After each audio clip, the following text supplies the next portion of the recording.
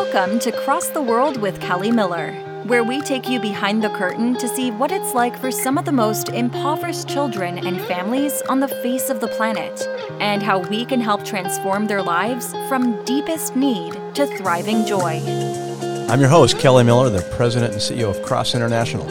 And I'm Chris McIntyre, co-host of Cross the World. This is episode 6, and this is our year-end episode. It's the Christmas season, and I'm reminded of of Scripture where the angel appeared before the shepherds saying, "I bring you news of great joy." And of course, amid this good news, there are so many families struggling through the worst Christmas of their lives, and they don't have enough food to eat. And Kelly, when you and I sat down and talked about what would be a topic of a good topic of conversation, especially during this season of plenty, the subject of hunger came up. Also food and food insecurity and famine and all those terms and topics associated with the human condition. And I know you want to talk about those topics, but I also know that the issue of want and hunger is part of a much bigger topic of discussion, isn't it? Yeah, it really is. It absolutely really is. And first and foremost, I want to wish you a happy holidays and a Merry Christmas season to you. Well, Merry Christmas to you too. Yeah, we just came out of Thanksgiving and had a great time together, and here we are. Christmas is just a few weeks away, and if you're like us, I'm sure you are, the family around the table or whomever is around the table. In fact, the matter, there's a table there in front of you, right? That's right. And with a lot of food on it, right? Yeah. Exactly. It's not that way everywhere in the world, is it? Right. No, it's not. And, these are times for us to rejoice, right? We in our country, we have this thing called Thanksgiving, right? And we give thanks for a lot of things. And of course, celebrating the birth of Jesus for Christmas, right? But the center of that tends to be, that family time or that time with friends together around a meal. Right. And it's cool. It's fabulous. Like you, family traditions. And absolutely. There's nothing to feel bad about or guilty about that you've got a bounty of food in front of you, right? But I think what's important for us to talk about today and for our listeners to think through, and I know many, many, many people think about these things, but it's just good to talk about, is what's the opposite of that? Mm-hmm. And the opposite of that is so much of daily life for really many of the people on the face of this planet, and not having access to enough food on a daily basis, and don't have the ability to go around the corner to the grocery store and get enough food to cover that table for that meal. Again, this is not feeling about guilty about these things. It really is. I think the word for the day is about sharing. Yeah. So what we can talk about it's almost like the opposite of hunger is sharing, isn't it? Well, part of it, yeah. I think part of the outcomes of that sharing would be that sense of what we call being food secure. Yeah. That rest and that peace, you have enough. Mm-hmm. Okay? It may not be in abundant amounts, but you have enough. And I think it's important, though, Chris, that we tee it up. What's God's word have to say? Let's just start there. And sure. We could spend hours with a lot of different verses and a lot of different storylines from the Bible. But I always love 1 John 3:17. If anyone has material possessions and sees a brother or sister in need but has no pity on them, how can the love of God be in that person? There's a lot of storyline before that, and there's a lot of storyline after that verse, right? But in the context, it really is saying, look, you're a follower of Jesus. Look at your fellow human around you and engage. Mm-hmm. Share your life in one way, shape, or form. Find a way to engage. Really, at the root of that verse is what's being said here, and it applies so much in our work. As here at Cross International, as a Christian international development and relief agency, and so many organizations like ours. Our focus is so much around food and food production and food stability and food security and all those different types of things. And we'll talk a little bit more about what does sharing mean a little bit later. But for those who are listening, just plant that word in as a seed in your heart while we sit and talk here for the next few minutes and such. But Chris, you alluded to some of the main words that are often used. People hear in the news, they see on the news, they hear about starvation and drought and all these other words. But the one word that sticks out so often is that word, what? Famine. Right. Famine. And when we hear that word, it conjures up a lot of different images in our minds. And I can remember as a kid and young boy in the 1960s and 70s, early 70s, Biafra, which is now, I believe, is Nigeria, right, in West Africa.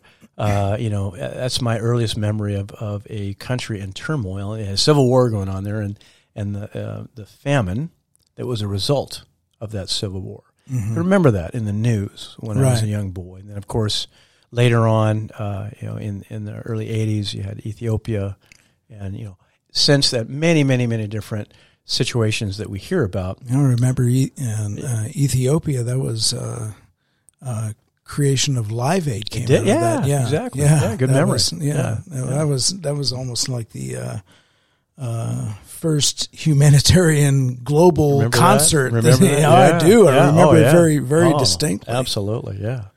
Yeah, but let's dive a little bit deeper into that word famine. Yeah. What does it mean? I mean, again, the right thing is that it conjures up in our mind an image that we might have seen on the TV news or in a newspaper or a magazine or wherever we've heard about when we've created an image of a person who's extremely hungry. Yeah. Right? But in our world, in the international development world, it's a technical term. Mm-hmm. It really is. It has a definition to it, and there's measurements and all these type of things, for people that move into what we call famine and such. And it sounds kind of silly if you're not in this work. Why do you have to measure that kind of stuff? Well, there are reasons for that. But at the end of the day, people are extremely hungry, mm-hmm. and there's effects of them. So it's defined as the most severe kind of hunger crisis. And it doesn't happen that often, really. It's very rare. But when it does happen, it means there's an extreme shortage of food. And then different measurements, like several children and adults in a certain area are dying of hunger on a daily basis. And there's really, again, in our world, there are 5 phases that are measured in the whole spectrum of hunger. Phase 5 is the most severe, and that phase is called famine. And just, again, to give you some more current, from Biafra days and Ethiopia days, some of the more current situations around the globe that have happened. Like in 2011, there was just a severe drought and conflict and famine that was declared in Somalia. And in that time, almost 250,000 people, 250,000 people died, right, from famine into starvation to death. Right. In 2017, in South Sudan, again, it's been in and out of the news for years. They were, again, extreme famine. And, of course, Ethiopia in the 80s. And to your point, Live Aid emerged out of that situation. What can we do as a global community to, one, bring awareness, and two, bring effect into those situations? And as I said, famine it's really a technical term in our world. It's something that is declared when specific things are looked at and measured, and now we say, okay, we're in a state of famine. It's food insecurity, it's mortality rates, it's malnutrition rates. So here's some statistics, and we're all going to fall asleep with statistics. So if you're listening, don't fall asleep. Listen up. 1 in 5 households face an extreme food shortage. 20%. If you're measuring a particular area, 20% are in extreme food shortage. More than 30% of the population is what is called malnourished, and again, that's measured. When is a person in a state of being malnourished? Right, that's under caloric intake on an ongoing basis that affects your body in very, very negative ways. At least 2 in every 10,000 people die per day. Okay, and then within that, at least 10 of every 10,000 children under the age of 5 dies per day. So when those 4 measurements align, then the box of famine is checked, and that triggers a whole lot of other response to that, right? Again, in our world, or our scope of work, especially in emergency response when disasters happen, there are what are called quick onset and slow onset emergencies. Yeah. Okay, so the quick onset emergency would be an earthquake, right? A flood, other natural disasters that happen. Boom, they're quick. Obviously, hence the name, quick onset, right? Very less predictable. Sometimes predictable, but much less so, right? And that's not the case for famine. Okay, a famine fits within what we call the slow onset emergency. And that could be things like the result of civil war, right? Climate shocks, poverty issues that just grow and grow and grow, right? And other drivers, right? And these are things that are visible, real, measurable again, right? Known, predictable, et cetera, fill in the blank, right? And that's really where most famines today fit, in that they are a result of human interaction or lack thereof, and decisions made by humans, and lack thereof. And you could call that a decision itself, right? To not intervene and avoid famines that occur. And do they usually last longer? Or are they usually longer lasting, like lasting a couple of years, as opposed to like you were saying that they were these quick onset? If they maybe they last for a couple of years. Yeah, and that's a great point. It does, because the quick onsets are when they're natural disasters. You haven't got an ongoing conflict per se to have to work within and deal with, which could extend for prolonged periods of time, right? But an earthquake happens, incredibly tragic sets of circumstances, but you have a starting point to recover from, right? And to move into rehabilitation, move into development, redevelopment phase, right? That's not necessarily the case when you've got human conflict going on, because you don't know when that's going to end, right? So it's a great point. Famines can continue to extend for long periods of time, which they do, right? And, I love this quote that I read the other day. It says, famines are never inevitable. I don't know if I agree with that, but for the most part, they're inevitable, right? Are never inevitable. They're always predictable, always preventable, and usually man-made. Let me tell you a quick story. Really, when famine and is the whole aspect of human intervention in terms of starvation really hit home with me. This was in the early 2000s. I was working in eastern Ethiopia, and that area is called Somaliland. And there was a very, very significant drought, natural situation going on there. And, millions of people lived in that, still do today, live in that region of the world. And that region of the world is also a point of tension, ethnic and politically, between Ethiopia and Somalia. And at that time, the government in place in Ethiopia, roadways were not built out into the Somaliland because there was fear of invasion and the potential for other ethnicities and governmental actions from Somaliland, from Somalia, to make its way into Ethiopia. So, there's a lot of factors behind that. I'm giving you a very Cliff Note version. But the bottom line is that infrastructure was not built out into that eastern region purposefully.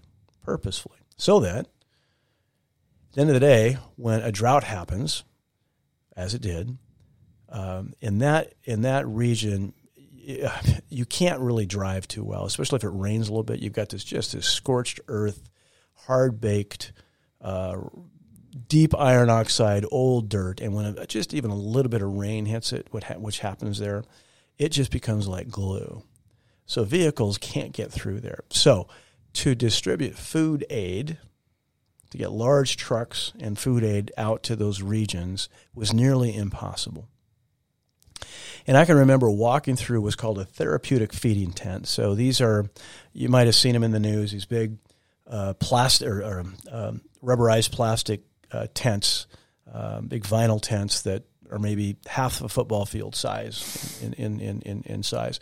Inside of those would be care for the most severely malnourished, those that are in extreme starvation. And I can remember spending time in those tents and walking through them and seeing It was primarily women and children. And just walking along with the doctors and nurses that were working there and helping attend to these kids and the women. And knowing, not just thinking, not just hypothesizing, but knowing that the majority of those people of God's creation, equal in your eyes and mine, were never going to walk out of that tent or be carried out of that tent alive. They're going to die. And that was just a direct result of human intention, right? That famine could have been averted. The ability to get food to people could have been averted. So this is one of those ahas for people. I hope that they're kind of going, really? Famine is man-made? Yes, it is. Yes, it is. And at the end of the day, we've got to decide in our hearts and our minds and in our actions, are we going to create change in that? So what does that look like? You're going from famine and backing up a bit to hunger, which is a little bit different. Again, in our realm, everything's got these definitions, right?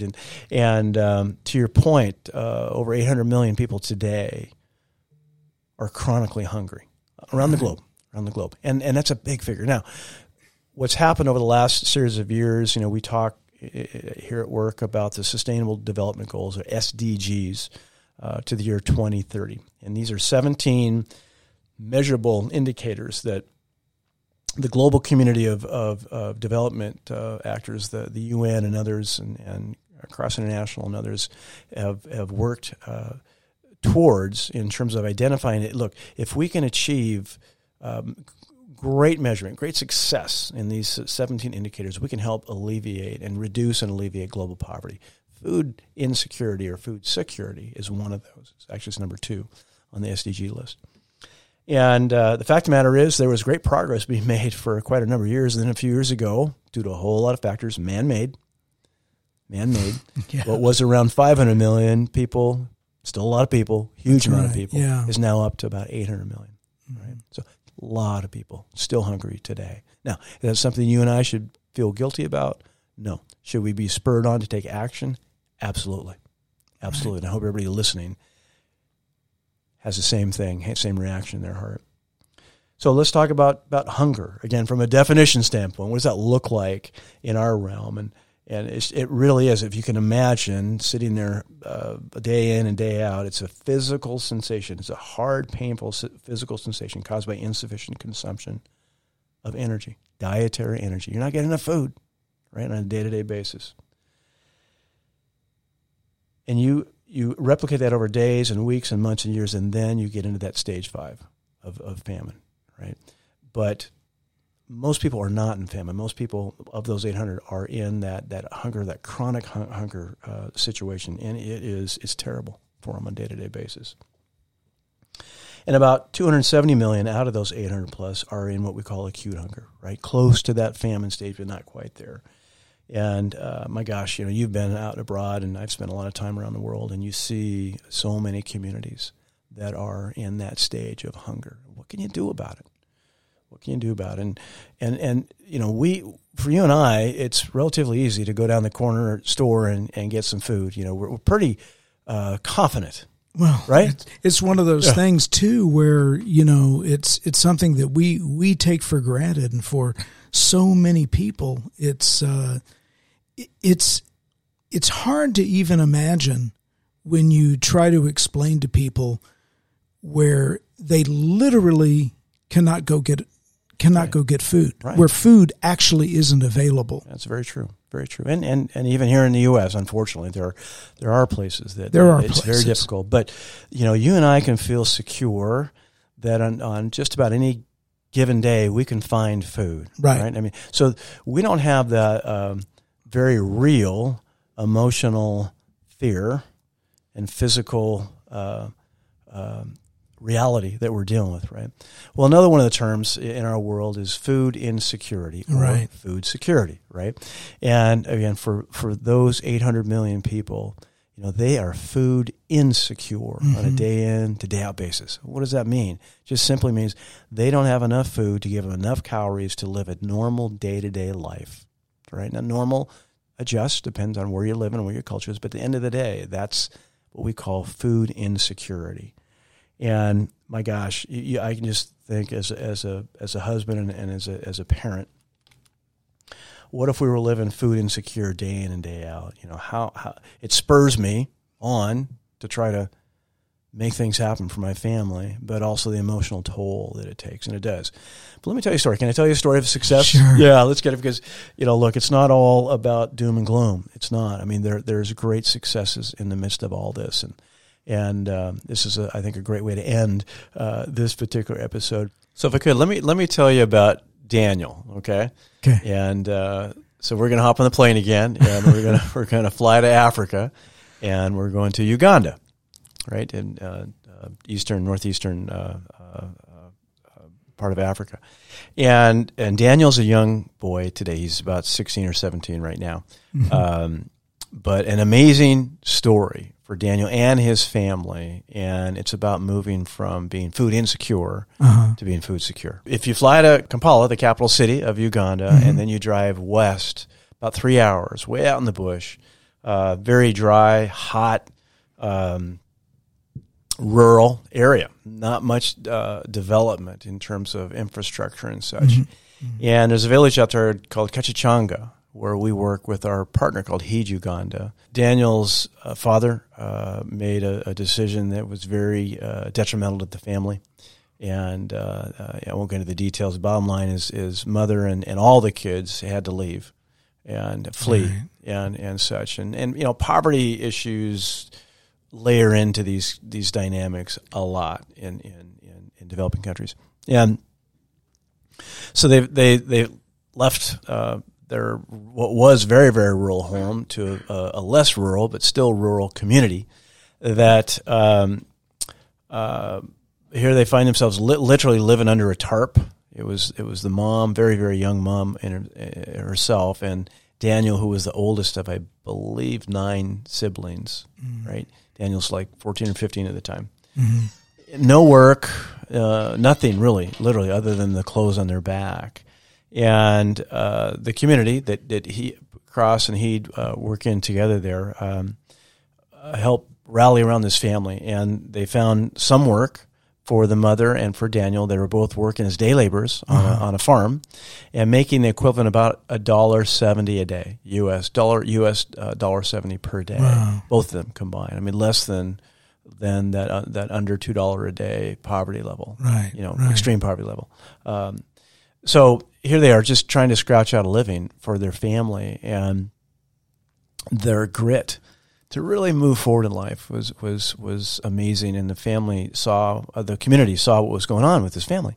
And so they said, gosh, how do we help assist this family? And Daniel, God bless his heart, as this young boy, he decided, he's now the man of the family, and he's going to help mom and all the kids, right? And it's a long story, but the short of it is that Daniel, while he's going to school, while he's working in the field, also gets trained on how to become a brick maker, a maker of bricks to build homes, as does his mother also. So while they're working in the fields for their day job, he's also going to school, but they're also making bricks. Right. And they're making bricks. They made about 10,000 bricks, both to sell, but also to build their own home. And the community provided a small plot of land for the family. And Daniel and community members, again, Daniel's a middle teenager, right? They build the house, a 3-room house for their family. And then Daniel gets training on how to care for small animals. So the family's capitalized, not with cash, but they're capitalized with a goat. They're not a goat, excuse me, with a pig and a cow. And also they're trained on how to grow crops, so they can grow some food on their small plot of land. And he learns how to raise this animal and offspring of the animal they can sell in the marketplace. And his goal, this young man, his goal was and is to provide for his family and for his mother. And mom's still working today. And here they are today, literally just a few years later, and they were so food insecure. Again, that complete lack of regular access to enough food, enough nutrition, to now being food secure. They have a home that they own.